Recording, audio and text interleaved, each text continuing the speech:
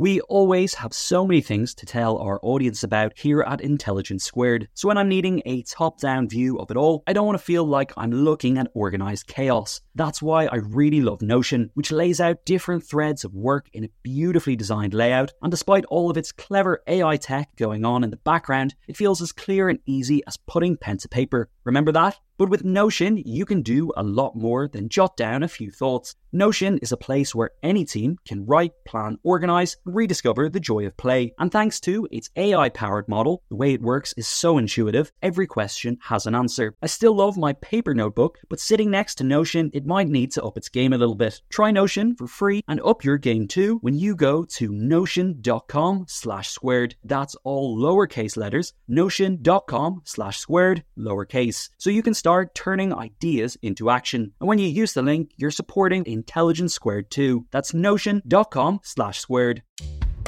Hello and welcome to Intelligence Squared, where great minds meet. I'm Head of Programming, Connor Boyle. Today we're sharing an episode of Energized, a podcast brought to you by Intelligence Squared and Iberdrola. In this series, we bring together experts and policymakers to discuss the key issues at the heart of the global drive towards net zero and the innovations that promise to accelerate the energy transition and transform the way we live. This event was recorded on February 2nd, 2024. In it, we were joined by a panel of experts to explore the role of green jobs in the energy transition. Here's our host, the journalist Kamal Ahmed, with more. Hello and welcome to this Energized debate. Thank you for joining us, and I want to say as well a big thanks to Intelligence Squared and Iberdrola, who have been our partners in a whole series of fascinating discussions about how do we actually reach that important milestone of net zero by 2030. We've spoken about energy infrastructure, we've spoken about the grid, we've spoken about electric vehicles, and we've spoken about the role of different fuels, hydrogen, for example. And do go to intelligencesquared.com/energized to catch up on all those interesting conversations. Because one thing we know about the green transition that this world has to be on is that it is only by working together across multiple areas, policymaking, technical developments, the way we travel, the way we think about the world around us and consumption, that we will have any chance of reaching those important milestones. Today, an absolutely fundamental part of that discussion and that green transition, sometimes slightly lost, frankly, in the debate about what are the big changes, some of them are tough, in the green revolution we need to go through. And that's the idea of what are the new jobs that we're going to see? What is the green revolution in jobs going to look like? My daughter's 23, my son is 20. They're just starting on their careers. What is the world going to look like to them by 2030, by 2035, and then onward to 2050? And we know the prize is major. The Independent Labour Organisation has suggested 25 million new jobs by 2030 can be created if we work in the right way across the different disciplines: government, policymakers, businesses, civil society, academics, and really think about what are the great advantages we can gain in these spaces. It's about how do we really think about the power of something as fundamental as the Industrial Revolution and turning into a green revolution. Now, I am joined by the most magnificent panel of experts, thought leaders, and we're going to have a great, maybe a little bit provocative discussion over the next hour, which I'm so delighted that you've joined us for. We're joined by Madeleine McCreena. Madeleine is Strategic Resourcing Manager at Scottish Power. Welcome, Madeleine. She leads and delivers Scottish Power's strategic workforce planning framework and approach, which identifies skills and resource gaps and prioritises those to support businesses. You previously spent 4 years working in Iberdrola's global offshore business. Welcome, Madeleine. Thank you. Sean Spears. Sean, you and I go back a little way. We were talking about work we did together when I was at the BBC as economics editor on the Green Belt. This has been a long discussion, obviously, and a particularly public discussion for many, many years. But welcome, Sean, Executive Director of Green Alliance. Prior to joining Green Alliance in June 2017, you were the Chief Executive of the CPRE, which is the Countryside Charity, for 13 years.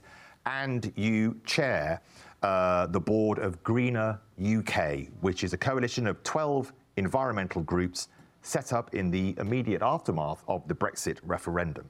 And as chair of Greener UK, you also sit on the government Strategic Trade Advisory Group. Welcome, Sean, and lovely to catch up again with you. I think last time we were filming in a field somewhere, talking about many of the issues that are so important in this transition discussion. And finally, Sam Alvis. So great to have you with us, Sam, Director at Public First in the Energy and Environment team and author of the climate and energy newsletter, Election Energy. You're also an Associate Fellow in Green Industrial Policy at the progressive think tank IPPR.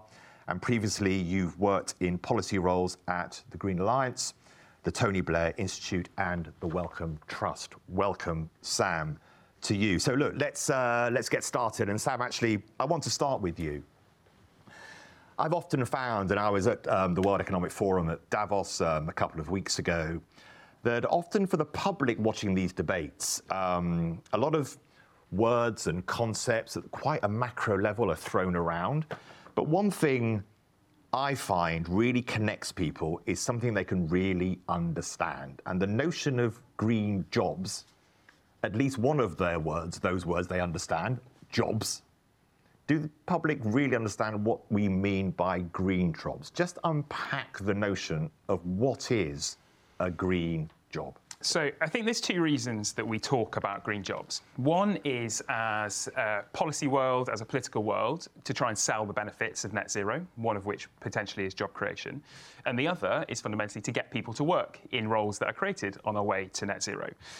Problem is, using the words green jobs works for neither of those things. So if you ask people why they care about climate action, what works is protecting future generations. What works is energy security increasingly since the Russia-Ukraine war.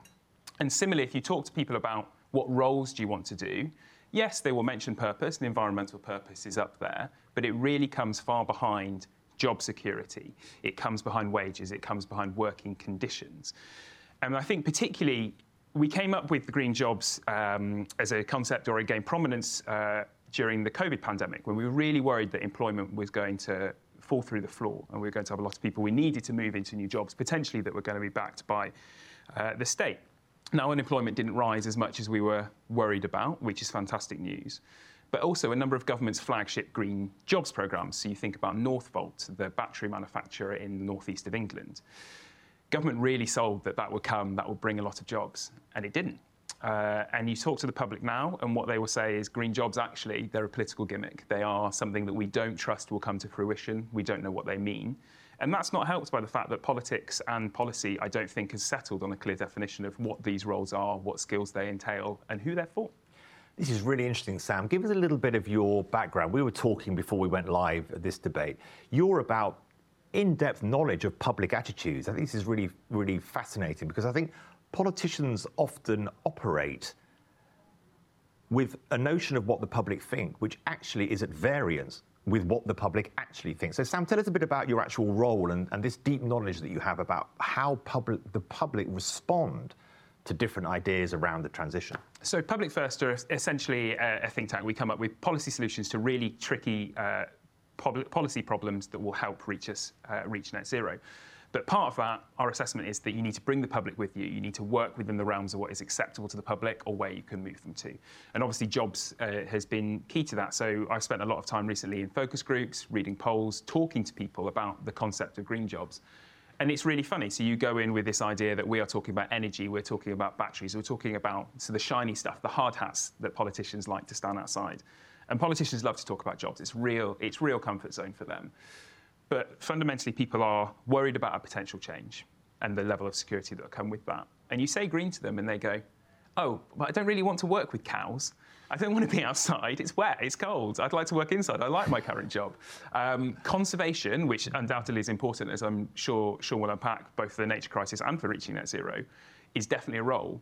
But it's not the biggest part of net zero. And it's certainly not reflective of the jobs in finance that we're going to need people to do, or the jobs in planning or project management. They just look like normal jobs. But we're using green because we think it helps, but it doesn't.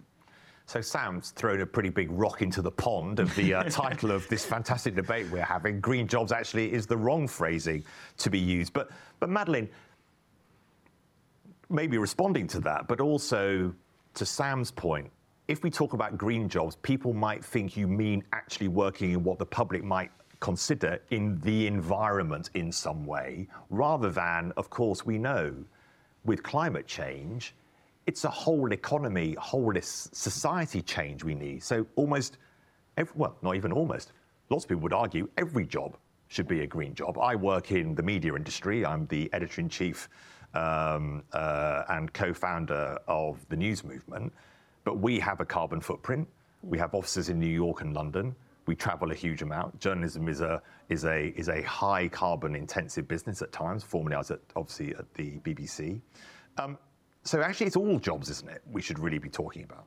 Yeah, so I would very much agree with Sam in terms of we ran a big campaign at Scottish Power last year because we found that actually when we're talking about green jobs, people do think, you're working on the grid or you're outside or you're doing, ecological jobs and things like that. But actually, so we needed to recruit a significant new entry to our workforce, 1,000 new people, which is substantial for a workforce that only had 5,500 people at the time. And our whole campaign was actually around showcasing our people that green jobs are not just the ecologists or the offshore technicians and things like that. It was actually about, educating people and trying to entice them to come and work for us about that, you can be a project manager, you can be doing a job like mine that's looking at what do we actually need for the future and how we bring people and skills in.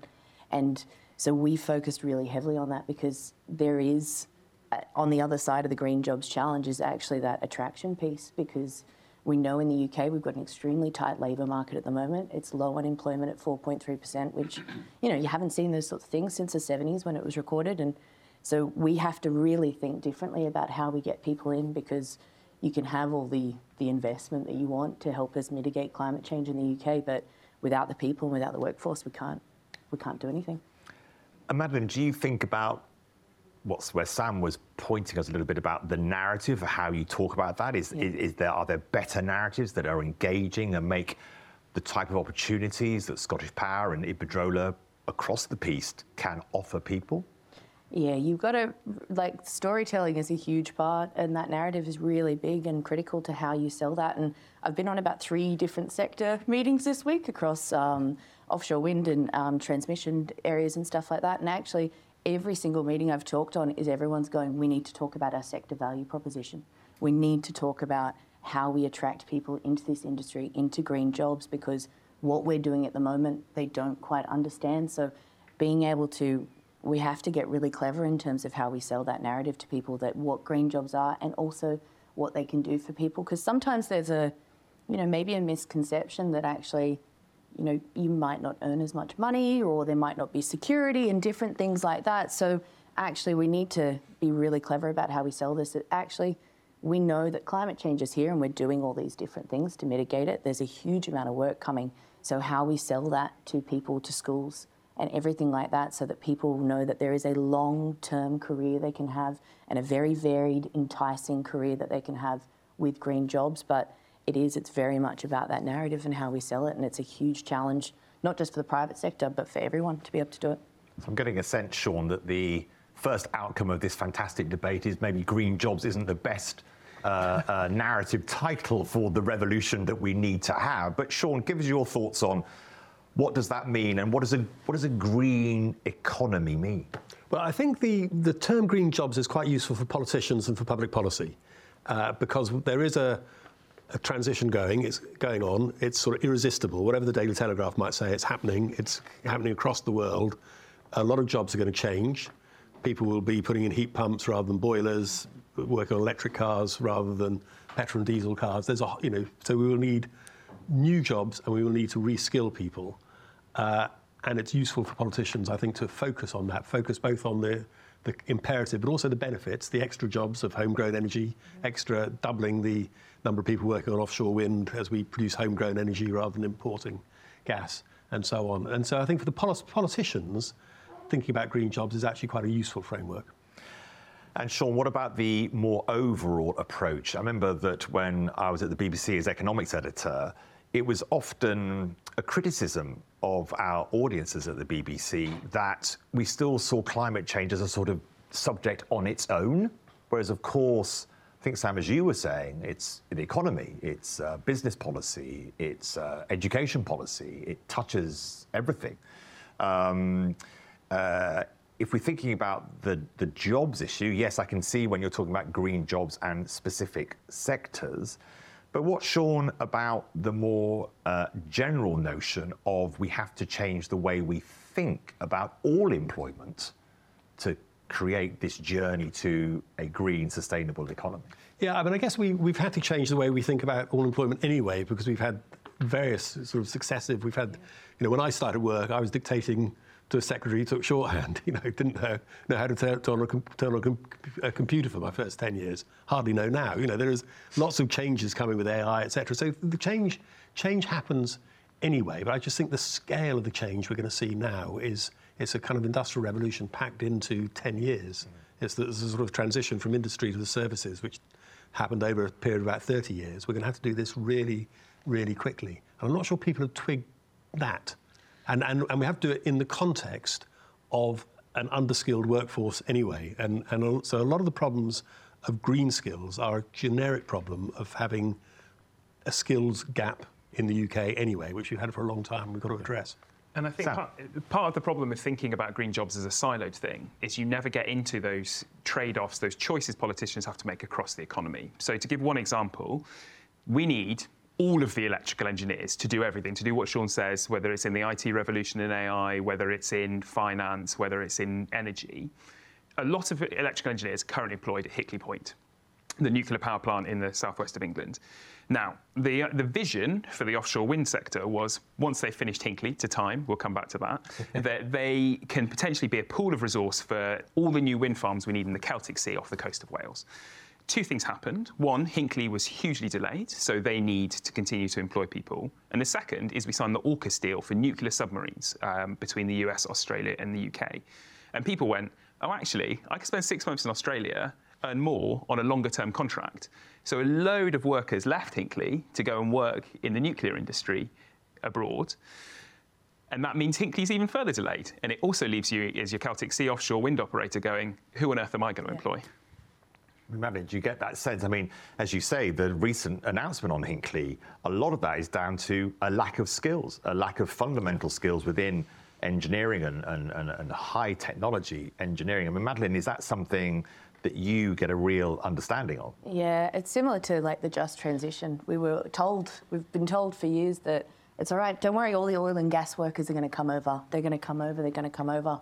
And that it hasn't happened because at the moment up north, with the North Sea, oil and gas is still a very enticing industry for people. And, you've got the government that are still opening up licenses and things like that. So that transition of skills that are going to come into our industry just continues to be delayed. And like offshore wind, for example, is short. If we're to deliver what we need to deliver as an industry, we're short 70,000 people between now and 2030 for an industry that only has 34,000 people, I think. So that skill shortage is exacerbated by a huge number of different things, and it makes it incredibly complex for developers and people to create policy that's actually going to make a difference. And Madeline, let's think about some solutions, and maybe Sean and Sam, let's touch on this training issue then. I mean, people like James Dyson and many others have been making this point for years, and as have us here. What do you need to see as someone at the cutting edge of this transition work that we need to do? What could work, and is anything working at the moment?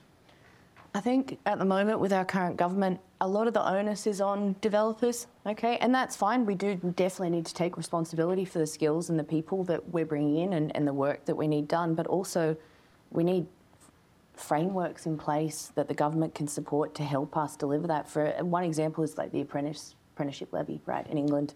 So since that was introduced in 2017, there's actually a 49% reduction in apprenticeships that have come into England at that point. And essentially this levy is a pot of money that employers contribute to. There's certain parameters, but it's very restricted in how you utilise it. So it makes it really difficult for developers to actually, we're giving all this money, but we're not actually being able to get much back in terms of training and the different things that we can do to entice that workforce. And there's a £3 billion underspend. 100%. And it makes it... Businesses won't use it because it's too difficult. Makes it incredibly difficult. And also, being able to... Having support for people to make the transition across into different jobs and retrain from the government, I think will be incredibly helpful, because at the moment, if you're someone who's looking to retrain or maybe move across to a green sector or something like that, the onus is very much on you to do your own training, upskill yourself. There's a cost, and we're in a cost of living crisis at the moment, and a lot of people just can't afford to do that. So having, policy from the government to help support people come across the industry will be incredibly beneficial to supporting that. Madeline, just before I come back to you, Sean, on this issue of training and what policies work, have there been, Madeline, things that have worked, have helped, or is there a policy proposition that you think would enable you to go faster on the journey we all need to go on? I think fixing the apprenticeship levy to start with is a big one. That's seriously needs some help. I think also some of the parameters around, I think the contracts for difference scheme, where a lot of developers like us, when we secure, different contracts for solar, onshore, offshore wind, those sorts of things, I think having an agreement between us and the government that's a little bit more flexible in terms of what we can do. At the moment, there's a lot of parameters around what we as developers need to do and what we need to contribute, and it can be quite difficult for us sometimes to be able to deliver on that. And what we want to do, we're the same as everyone else. We want to create more jobs. We want to be able to deliver on that infrastructure. But at the moment, you can be really restricted by the government rather than actually supported to deliver what we need to. Excellent, Madeline. Thanks so much. Sean, you were nodding through a lot of what Madeline was saying. When it comes to the notion of training, and obviously we can sometimes slightly think of training as if this is an issue for young people. Obviously, training has got to be a lifelong process whilst you're in work and maybe, post-work. What types of things, Sean, have you seen that could work in this area to allow us to energise this transition, this engineering transition we need? I think it's not so much specific things, but I think that it's a really complex area. And I'm a member of the government's Green Jobs Delivery Group, which is owned by 4 government departments, loads of people from the further education sector. It's not a problem right there. It's owned by 4 government departments. Well, I think it's not a problem, really. It's got input from us. I actually think that's quite a good thing, because the ministers are turned up, and it's owned by DESNZ, the Energy and Net Zero scheme. But there's been and so when I started on it, it's mostly businesses. There's a couple of think tanks. I thought, God, this is a huge challenge. I was learning a whole lot of new acronyms. It's just getting a sense of just how many players there are, how complex it is. But they have actually started to drill down different sectors, looking at particular bottlenecks, particular points of things that need doing. And I think they're going to come up with a green jobs plan. I think it's going to be launched by the Secretary of State, Claire Coutinho. I think if there is a Labour government, they'd be well advised to borrow from it and not try and do the whole process again. And actually, I'm quite impressed with some of the work that's been done. The problem is the context is in the lack of a kind of clear industrial strategy, with lots of equivocation about net zero, with a shortage of money, with constantly changing ministers. We're on our 3rd minister for this, but we all know the kind of chaos has been with 7 chancellors and 5 prime, however many there are. So you do need some certainty, and you can't. I don't think you can just have a green job strategy that sits on its own and delivers, because it's part and parcel of a much more complex national. I'm liking Sean though that you went in with maybe a degree of scepticism, but actually you have seen some good cross-departmental work, cross-departmental approaches. We will get onto politics in a little while, and thank you so much, people who are putting their questions into the questions box. It's really helpful. You've just joined. If you've just joined us, we're with Intelligence Squared and Iberdrola. We're discussing the green jobs revolution. So thank you so much for tuning in, and do keep those questions coming. We will get to them shortly. But Sean, when you're thinking about the role of government and the green jobs plan and this notion of lack of industrial strategy, lots and lots of businesses were shocked by this notional government cross-party support for high-speed rail and HS2. That was suddenly handbrake turn, mixing my metaphors, I know it's a train, but you know what I mean. Yeah. And it stopped, and I won't speak for Madeline, but I know a lot of business leaders who were infuriated by how poor sometimes a government partner is in the notion of long-term planning. Yeah, after God knows how many hundreds of hours of parliamentary debate, you can just kind of get rid of it like that. And the engineering firms are in despair. There's kind of highly skilled people who've been working on this for ages. I think one of the other, I talked about industrial strategy, you also need an infrastructure pipeline. Keir Starmer keeps talking about bulldozing planning, but actually countries that do planning well know what they're planning in the next 5, 10, 15 years. They've got planners. We always, in terms of skills, we're always talking about STEM subjects, but you need the softer skills, you need the humanities, you need planners, you need all sorts of skills, project management skills, etc. But yeah, I think the fact that we couldn't build HS2 or haven't built it is a terrible indictment of the way we plan big projects in this country. Now, Sam, we've flirted around the narrative, the political narrative. I think, as a journalist, sort of covering these sorts of areas, there does feel, but do correct me if your sense is different, to have been a mood change. Obviously, there are two things there. The government's reformulation of the 2050 targets and how the UK was going to get there. The by-election in Uxbridge, which became a debate around the use of petrol and diesel vehicles. And then, of course, literally as we are speaking, is Labour committed to the £28 billion a year investment in the green revolution? What's your take on the political mood, Sam? And how do we encourage politicians to stick to the track that is so vital in hitting the net zero targets by 2050? The reason we're talking about jobs today is because the net zero transition is an economic issue now. It is the centre of what you want your economy to do and what you want it to be and what you want it to provide. The problem, the more it gets to be an economic issue, the more there are questions about how, the more value judgments or political judgments about the different policies to bring about net zero come into play. So you look at some of the things the Labour Party has announced, and they've said, we would like the UK to see a greater share of green manufacturing, for example, building things like batteries, building potentially transmission infrastructure itself. Now, the current government, that's not a priority for them. The priority for them potentially is to import goods at lower cost. These are trade-offs, and this is what politicians have to make. And if you ask Claire Coutinho, the Secretary of State for Energy, if you ask Rachel Reeves, the Shadow Chancellor, they will both say they are fundamentally committed to net zero by 2050. And I don't think those things are going away anytime soon, because that's where the public opinion is. It is rock solid on support for climate change. The question is now, as we get close to election, is the plans for how are going to diverge, and they're going to be different. And fundamentally, both parties have chosen the how to be the political dividing line that they're after. And Sam, so you spoke about it in your opening remarks, that this idea of fiscal trust, economic trust, is at this stage more important to Labour approaching an election than the broader arguments about how do we reach 2050. Sam, let's imagine, and this may well be the case, you're sitting in front of Rachel Reeves and Keir Starmer, the Labour leader. What would you be saying to them?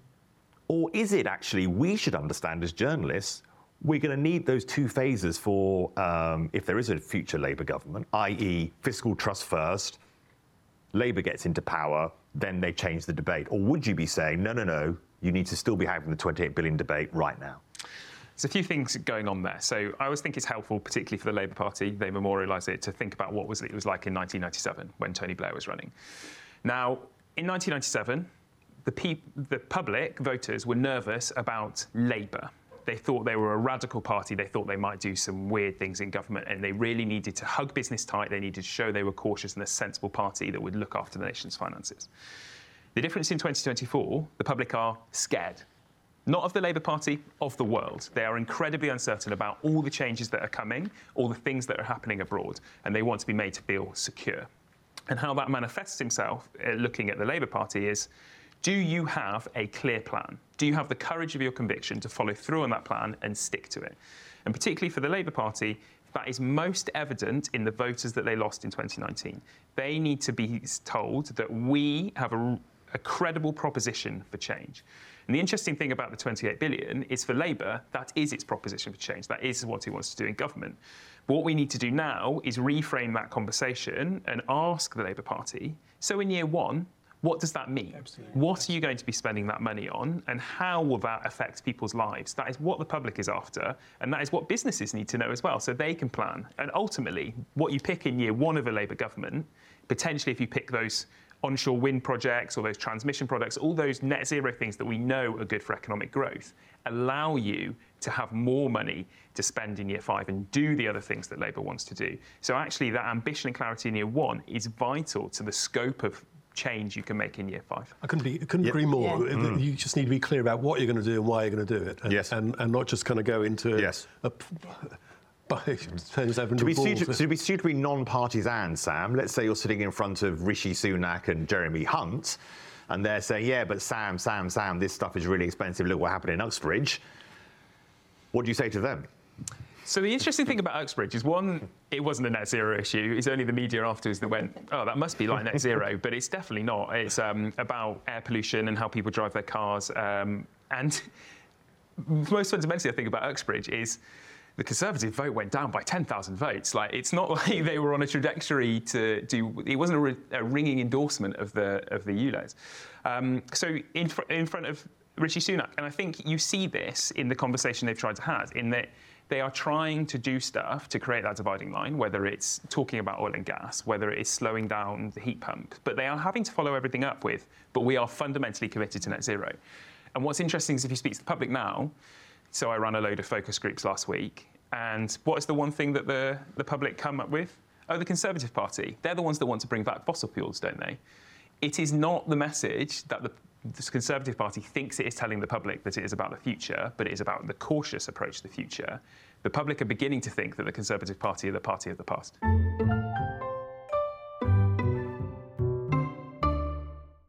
Sponsoring the show for this episode is Marquee TV. Marquee TV is a streaming service with a difference. It's bringing you the top tier of performing arts straight into your living room or onto your device. So think dance, theatre, music, anything you might find in the West End, Broadway, or maybe a cool little experimental space too, but saving you the cost of a few tickets as well. I've got happily a bit lost in their vast library of performances, exclusive interviews, and behind-the-scenes content. Choreographer Jonathan Watkins' interpretation of George Orwell's classic 1984 was pretty cool, and I love the dance piece Sutra, inspired by the skills of Buddhist Shaolin monks. And we've got a special treat for our listeners. Marquee TV offers 3 months of access for just 99 cents. That's right, 3 months for only 99 cents with the code SQUARED. Simply visit marquee.tv and use the promo code SQUARED to dive into the world of arts like never before. Bring the arts home with Marquee TV.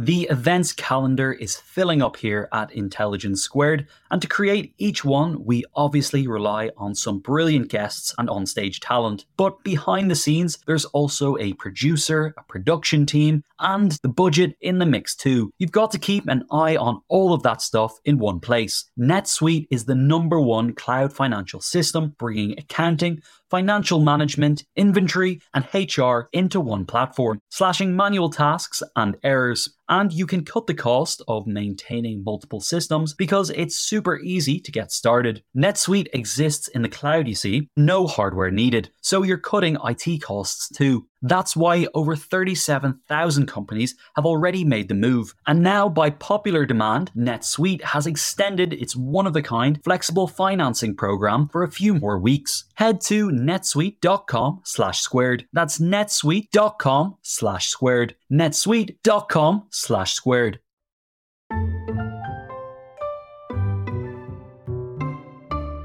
Madeline, before we go to questions, we've had questions on AI, we've had questions on how do we have a just transition to green jobs, which we'll come to, and other areas around education. But Madeline, before we just come and start peppering in our questions, and do keep your questions coming, it's lovely to be able to hear from you as well as part of this discussion. Madeline, what have Iberdrola been able to do? We talked a little bit about policy, the need for consistency, the types of discussions, Sean, that you're involved in, Sam, the focus group work that you're doing to see where the public is and the public's mind is. For Iberdrola, what have you been able to do when you're thinking about the specifics of how you're thinking about the jobs transition that we're in? Yeah. So I think it's a very big question. Yeah. So I mean, do divide it down into little areas. No, of course. And I think when we think about jobs, you've got to think about jobs. You've got the jobs that you need right now. There's definitely the jobs in the future, but where we've been spending a lot of time, and I've got colleagues that put a significant amount of their effort into, and Iberdrola is a massive supporter of this, it's actually that also future on piece in terms of, how do we actually target people from school level, people that are transitioning that are returners to the workforce and different areas like that, because we know that there's actually a huge proportion of the workforce that we're not engaging at the moment in green jobs, all right? So, I think it's about only 28% of STEM-related roles are filled by women, okay? So you've got a huge disparity there, and also underrepresented groups that we're not engaging as well. So there's huge portions of those workforces that we are not engaging properly. So we do a lot of work at Iberdrola and Scottish Power to actually think about how do we engage those different parts. And it's not necessarily, they might not be workforce ready age yet, but starting to get them to think about how they can contribute to STEM, what they can do in STEM, where the opportunities are, and reframing thinking and providing education, because we know that, we at Scottish Power, we have investment plans that go out a lot further than the next few years, right? We know that there's a lot more coming in the future. So the green jobs proposition and that critical problem for us is not something that's going to be solved overnight. So we're putting a lot of effort into thinking about, how do we start changing that for a lot longer in the future as well. So you've opened up beautifully to a question that Smita Biswas from Impact Lead has asked, and they ask, how do we ensure women don't, which you've touched on obviously in the STEM area, but obviously other areas, how do we ensure women don't get left behind in the green jobs revolution? And in developing countries, how do we ensure a just transition where the informal sector poor can also benefit from the green jobs revolution? So her first question is around the UK approach to the just transition, that point that you make that a lot of people are left out of this conversation, 100%. which is so true for so many parts of the employment market. But then Iberdrola, obviously a global business, when we're thinking about what's sometimes described as the global south versus the global north, that notion of the just transition. So there's a UK lens and there's a bigger global lens. Yeah, I think it's such a complicated proposition, but I'm a big believer, and a lot of my colleagues at Iberdrola and at Scottish Power, we talk about the fact that, this talent and how we solve that problem is not just on any one company. It is very much should be a joint effort between developers in the sector, between policymakers, between government and different areas, because we will not solve this problem by ourselves.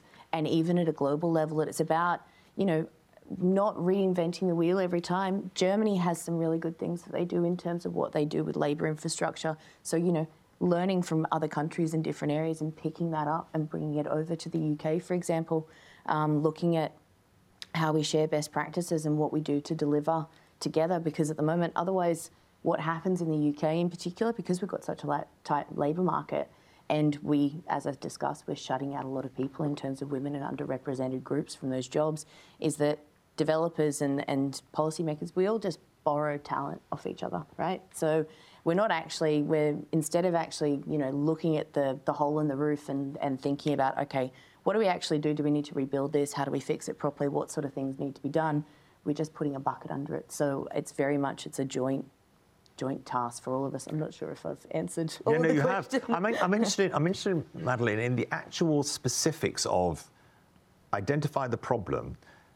What does that specifically mean you have to do? Is it literally going out to the schools, literally going out to the colleges, literally going out to the community centres, being much more visible in the work? 100%. You've got to do both. So it's about, one of my colleagues talks about, high impact events, right? So obviously companies, policy, the government, everyone's time limited, we're resource limited, right? So it's thinking about what sort of things can we do that have the biggest impact possible, right? So getting into the community and how do you, how do you pick up and lift events that you can have a bigger impact on throughout the UK or take them overseas? At Iberdrola, we share a lot of best practice globally in terms of what we're doing across the same industry. And it's about, thinking about where we can add that most value and have the biggest impact. Can I just ask, when you go out to schools, you're talking about jobs in the power sector, not green jobs, or are you talking about green jobs? So it's a bit of both. So it's understanding the green jobs, like we've been talking before. It is a bit of a tumultuous term sometimes, right? So it has different connotations. So it's talking about where the future is in those green jobs and what we're doing within us specifically in the power sector.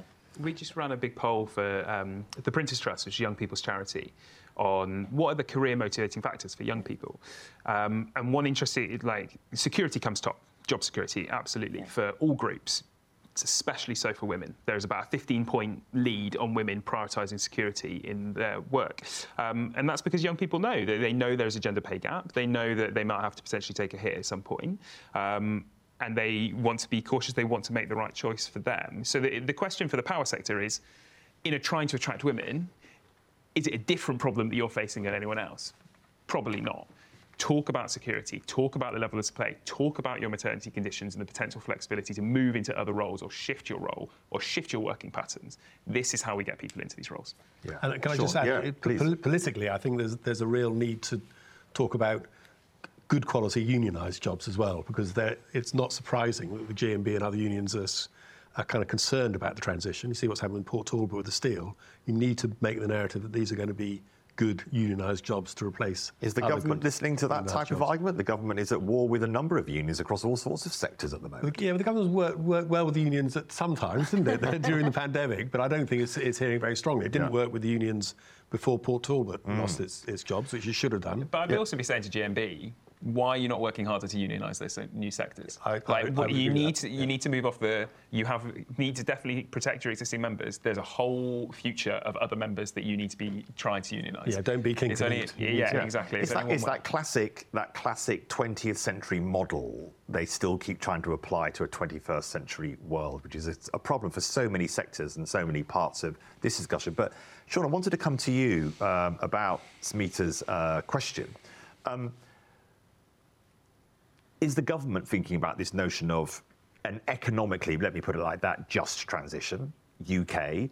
But then the second big point that is made here for this question is this notion of the informal sector poor. So when you're looking at global south, global north, these economies and structures are totally different and from what we're more used to in Western developed economies.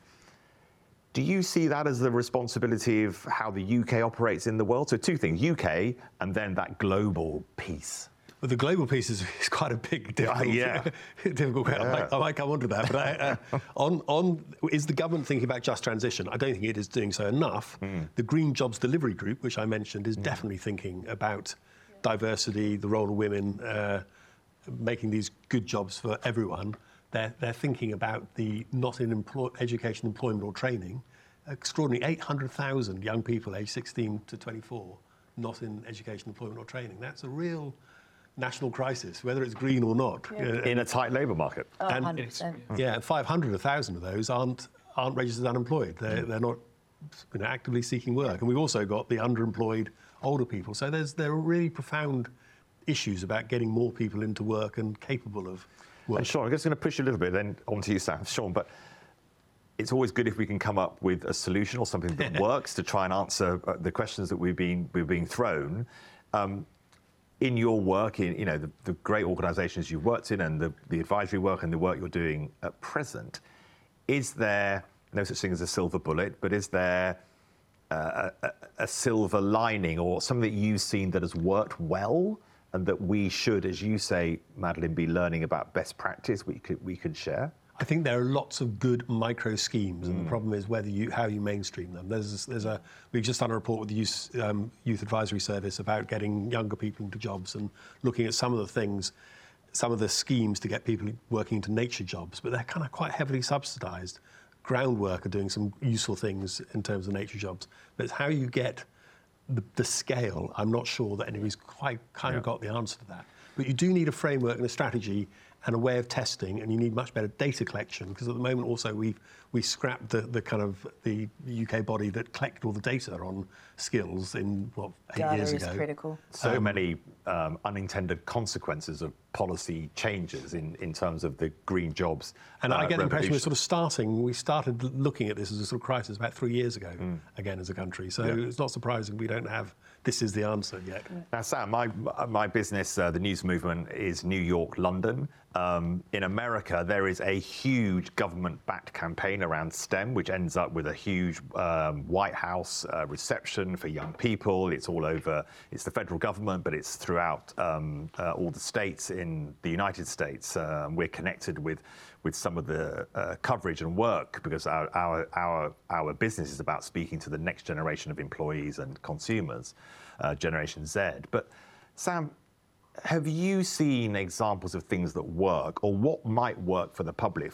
Look, I've been in this business 30 years, and we've been having these discussions, actually not in the same way in the 90s, because we had, very different growth trajectory. You've already pointed back to Tony Blair, 1997. It was a different era. The 2008 crisis in finance has led to this stagnant period of incomes and economic growth, really, since that moment.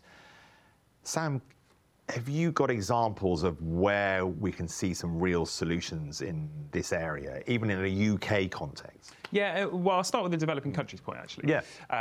So I think we have to be careful about separating out developing countries and what their offer is or what their stages of the transition. So if you go to India, India is training six-figure sums of solar engineers currently, because they see their role in the global transition as exporting labour. They want to send their workers abroad to work in different countries and help them install solar. So we should absolutely businesses should be knocking down the door to government and saying, we should be open to Indian solar engineers, because it's helping us pick a UK problem and supporting a developing country. Where this becomes more challenging is in frontier technologies like hydrogen. So if you go to Nigeria, Nigeria thinks, with all its oil and gas industry, that it could be a potential leader in hydrogen.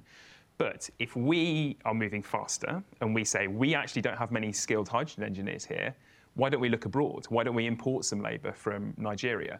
Then we could potentially be holding back the global transition.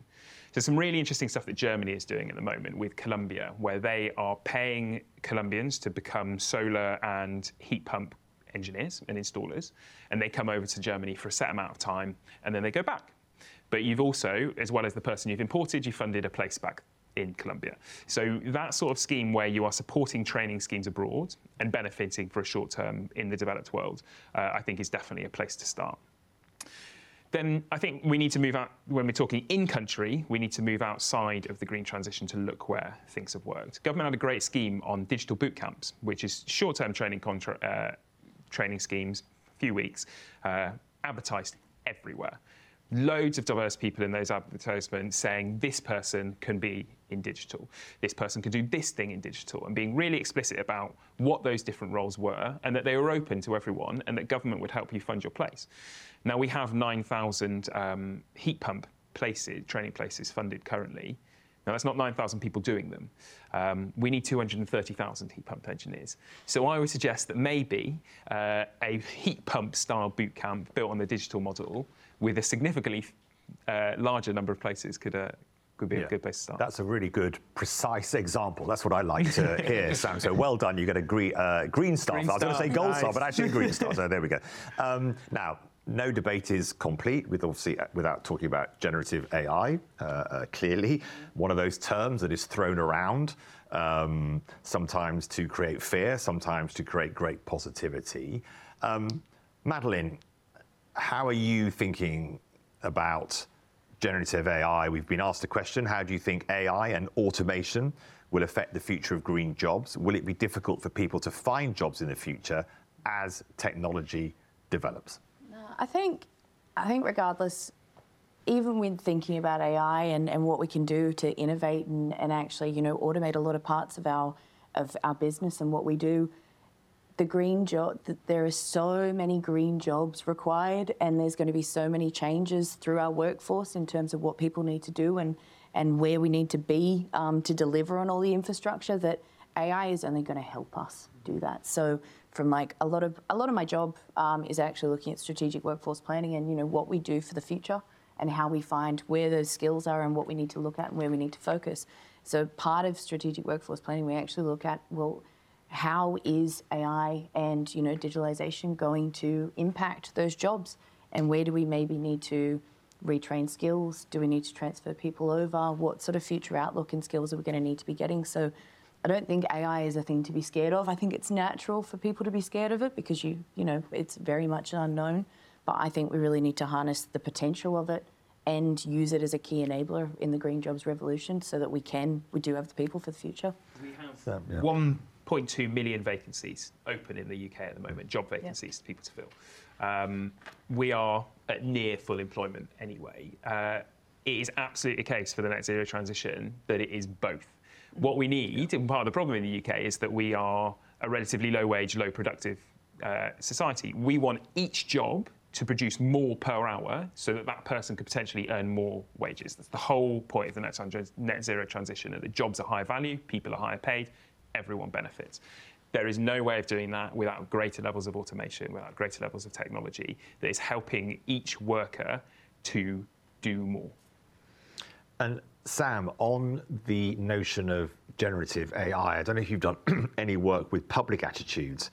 My sense is, and this is obviously not a good way to think about this, but my sense is, throw generative AI into the green jobs debate, even if that's the wrong type of debate to be having already, it just makes it even more distant from what the public think is job security. What is this about? It just becomes an over there thing. Yeah, that completely. doesn't involve me. I think the public would struggle to define either of those things, and you just add in another one that they can't define. With all of this stuff, it is about removing that title and getting granular very quickly. Yeah. What is that person going to be doing in their role that you want them to be doing, and how do we sell them on that skill set that they need to acquire together? Yeah. Sean, can I bring you forward? We've got two questions from our audience, and thank you so much for joining this debate. Energized, supported by Intelligence Squared and Iberdrola. Sean, two on education and the green economy, which we've touched on briefly, but I wanted to ask the specific questions. One from Tilly, who asks, should green economy, which is put in quotes, be part of the school curriculum? And then an add to that from another questioner who is anonymous. Is it more important for schools or universities to focus on training and education for the green jobs revolution? So I just wondered what your response to that. The second one? The second was, is it more important for schools or universities to focus? Or universities. Yes, or maybe even and, I don't know, I would imagine and maybe, but to focus on training and education for the green jobs revolution? Well, on schools, I think schools should be teaching more generally about the environment. We've just got a natural history GCSEs come in, but climate change was taken out of the curriculum. I mean, we are living in remarkable, Sean, doesn't it? Climate change was taken out of the curriculum, no? Is that not? Well, I think it was pretty remarkable, yeah.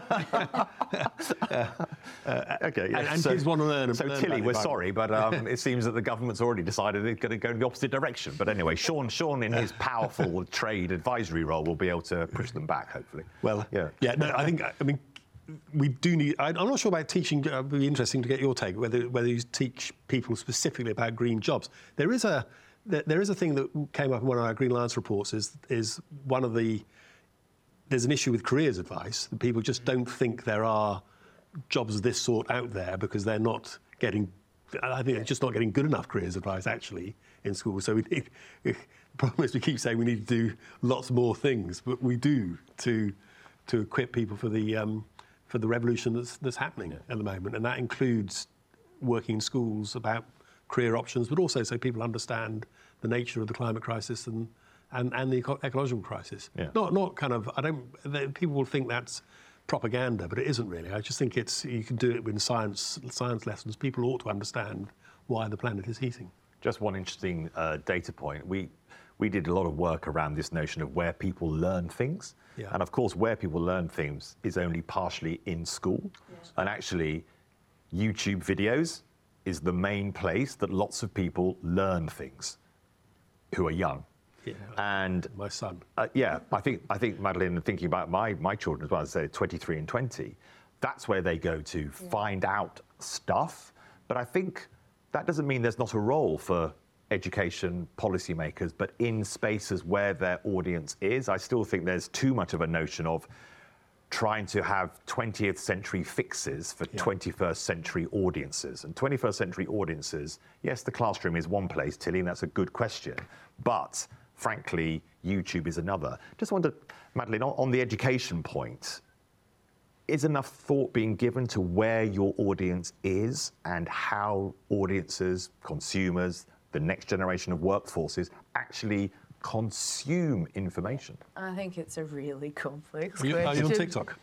I know, I actually do not have TikTok, but I think that, thinking about YouTube in different ways that people, like I learn a lot through podcasts, like, to be perfectly honest. That's where I get a lot of information and learn. So everybody, and particularly in this post-COVID world as well, we work differently, we do things differently, we absorb information, and people have different things that matter. So you have to really approach it differently. I think on that education piece, overall from within the workforce and also, a younger audience, I think the carbon literacy is a really, really important piece that, we need to spend some more time on. Actually, people understanding, what does net zero mean in that carbon literacy, and having requirements around that, and also being able to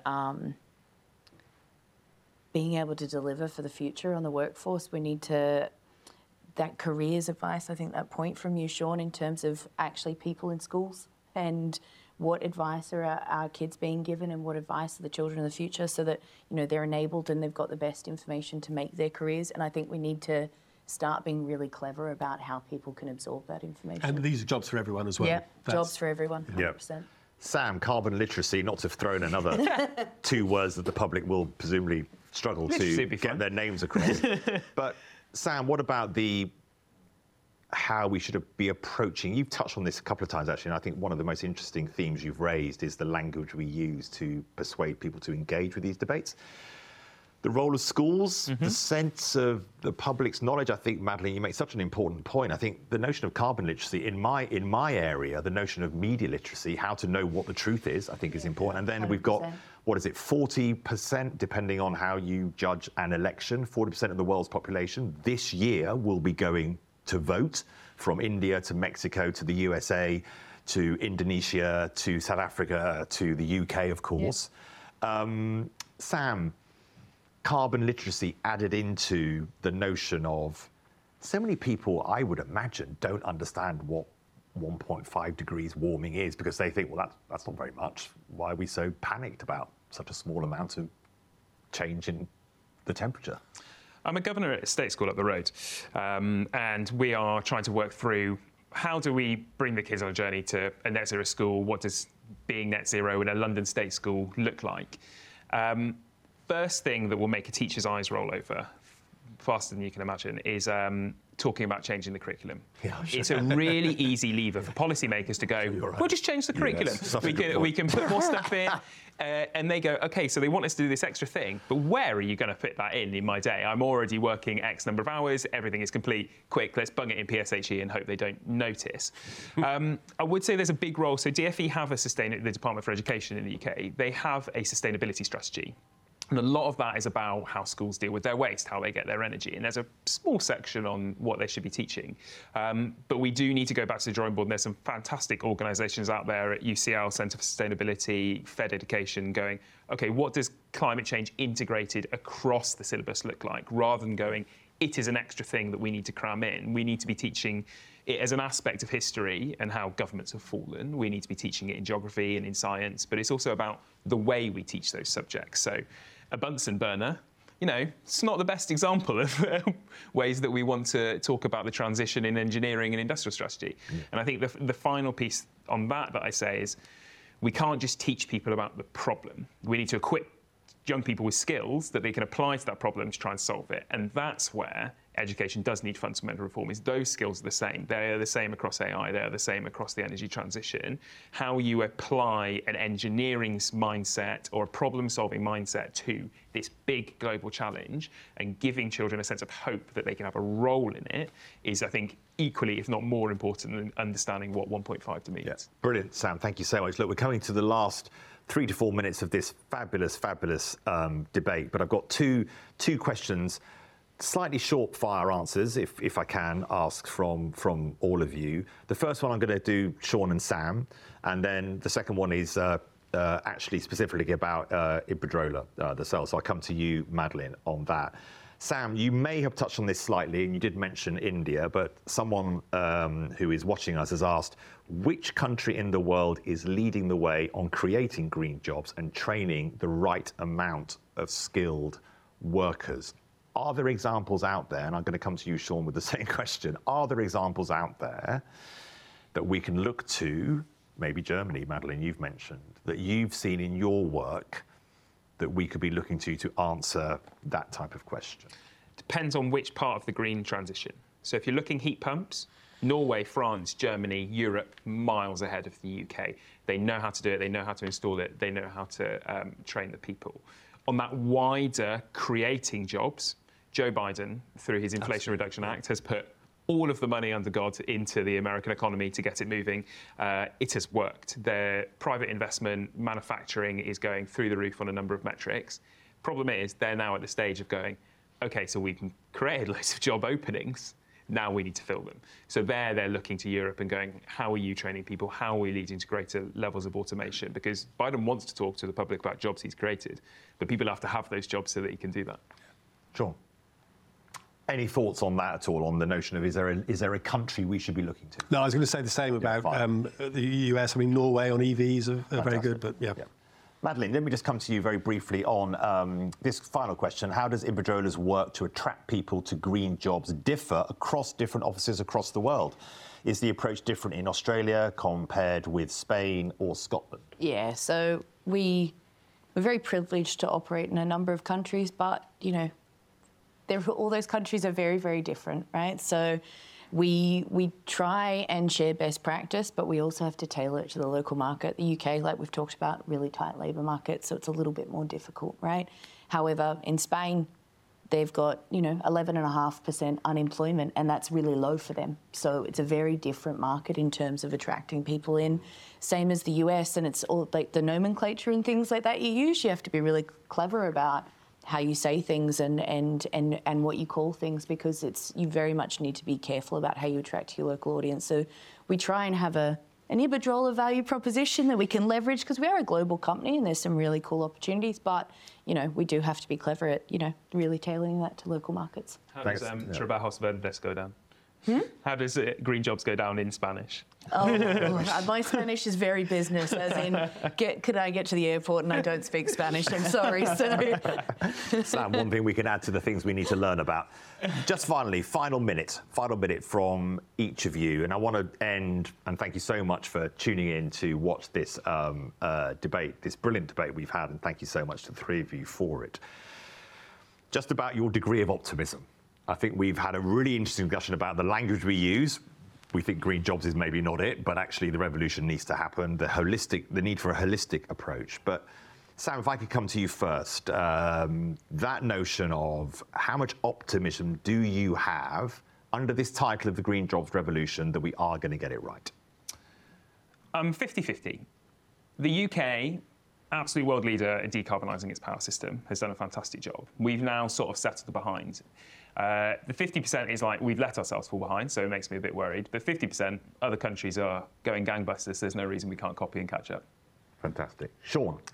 One of Greenlighter's values is we are optimists, so I'm mandated to optimism. I am optimistic if we can, if the government stops trying to knock things like the Green Prosperity Plan and comes up with a different plan for how we're going to deal with low investment, low productivity, low growth. And if there is a Labour government, if it really sticks to its guns and says this is a transition, we've got to go with it. Then Thank I'm you, Sean. optimistic. Madeleine, what levels are your optimism? I'm very optimistic by nature, and it really helps me in this job and the challenge that I have. But I think if we all work together and we use the talent that we have across government, across the private sector, and we work together, I think we really can make a difference and we will be able to do it. Thank you so much. Thank you so much, Sam, Sean and Madeleine. What a fantastic debate. Thank you so much for joining. We've been supported by Intelligence Squared and Iberdrola for this debate around Energised and the green transition and net zero by 2050. I'm Kamal Ahmed. I'm the founder and editor-in-chief of the News Movement. Thank you so much for joining, and do plug in to Intelligence Squared /Energised to see this whole debate in super technicolor. Thanks for listening to Energised, a podcast from Intelligence Squared and Iberdrola. This episode was produced by Faye Adebita.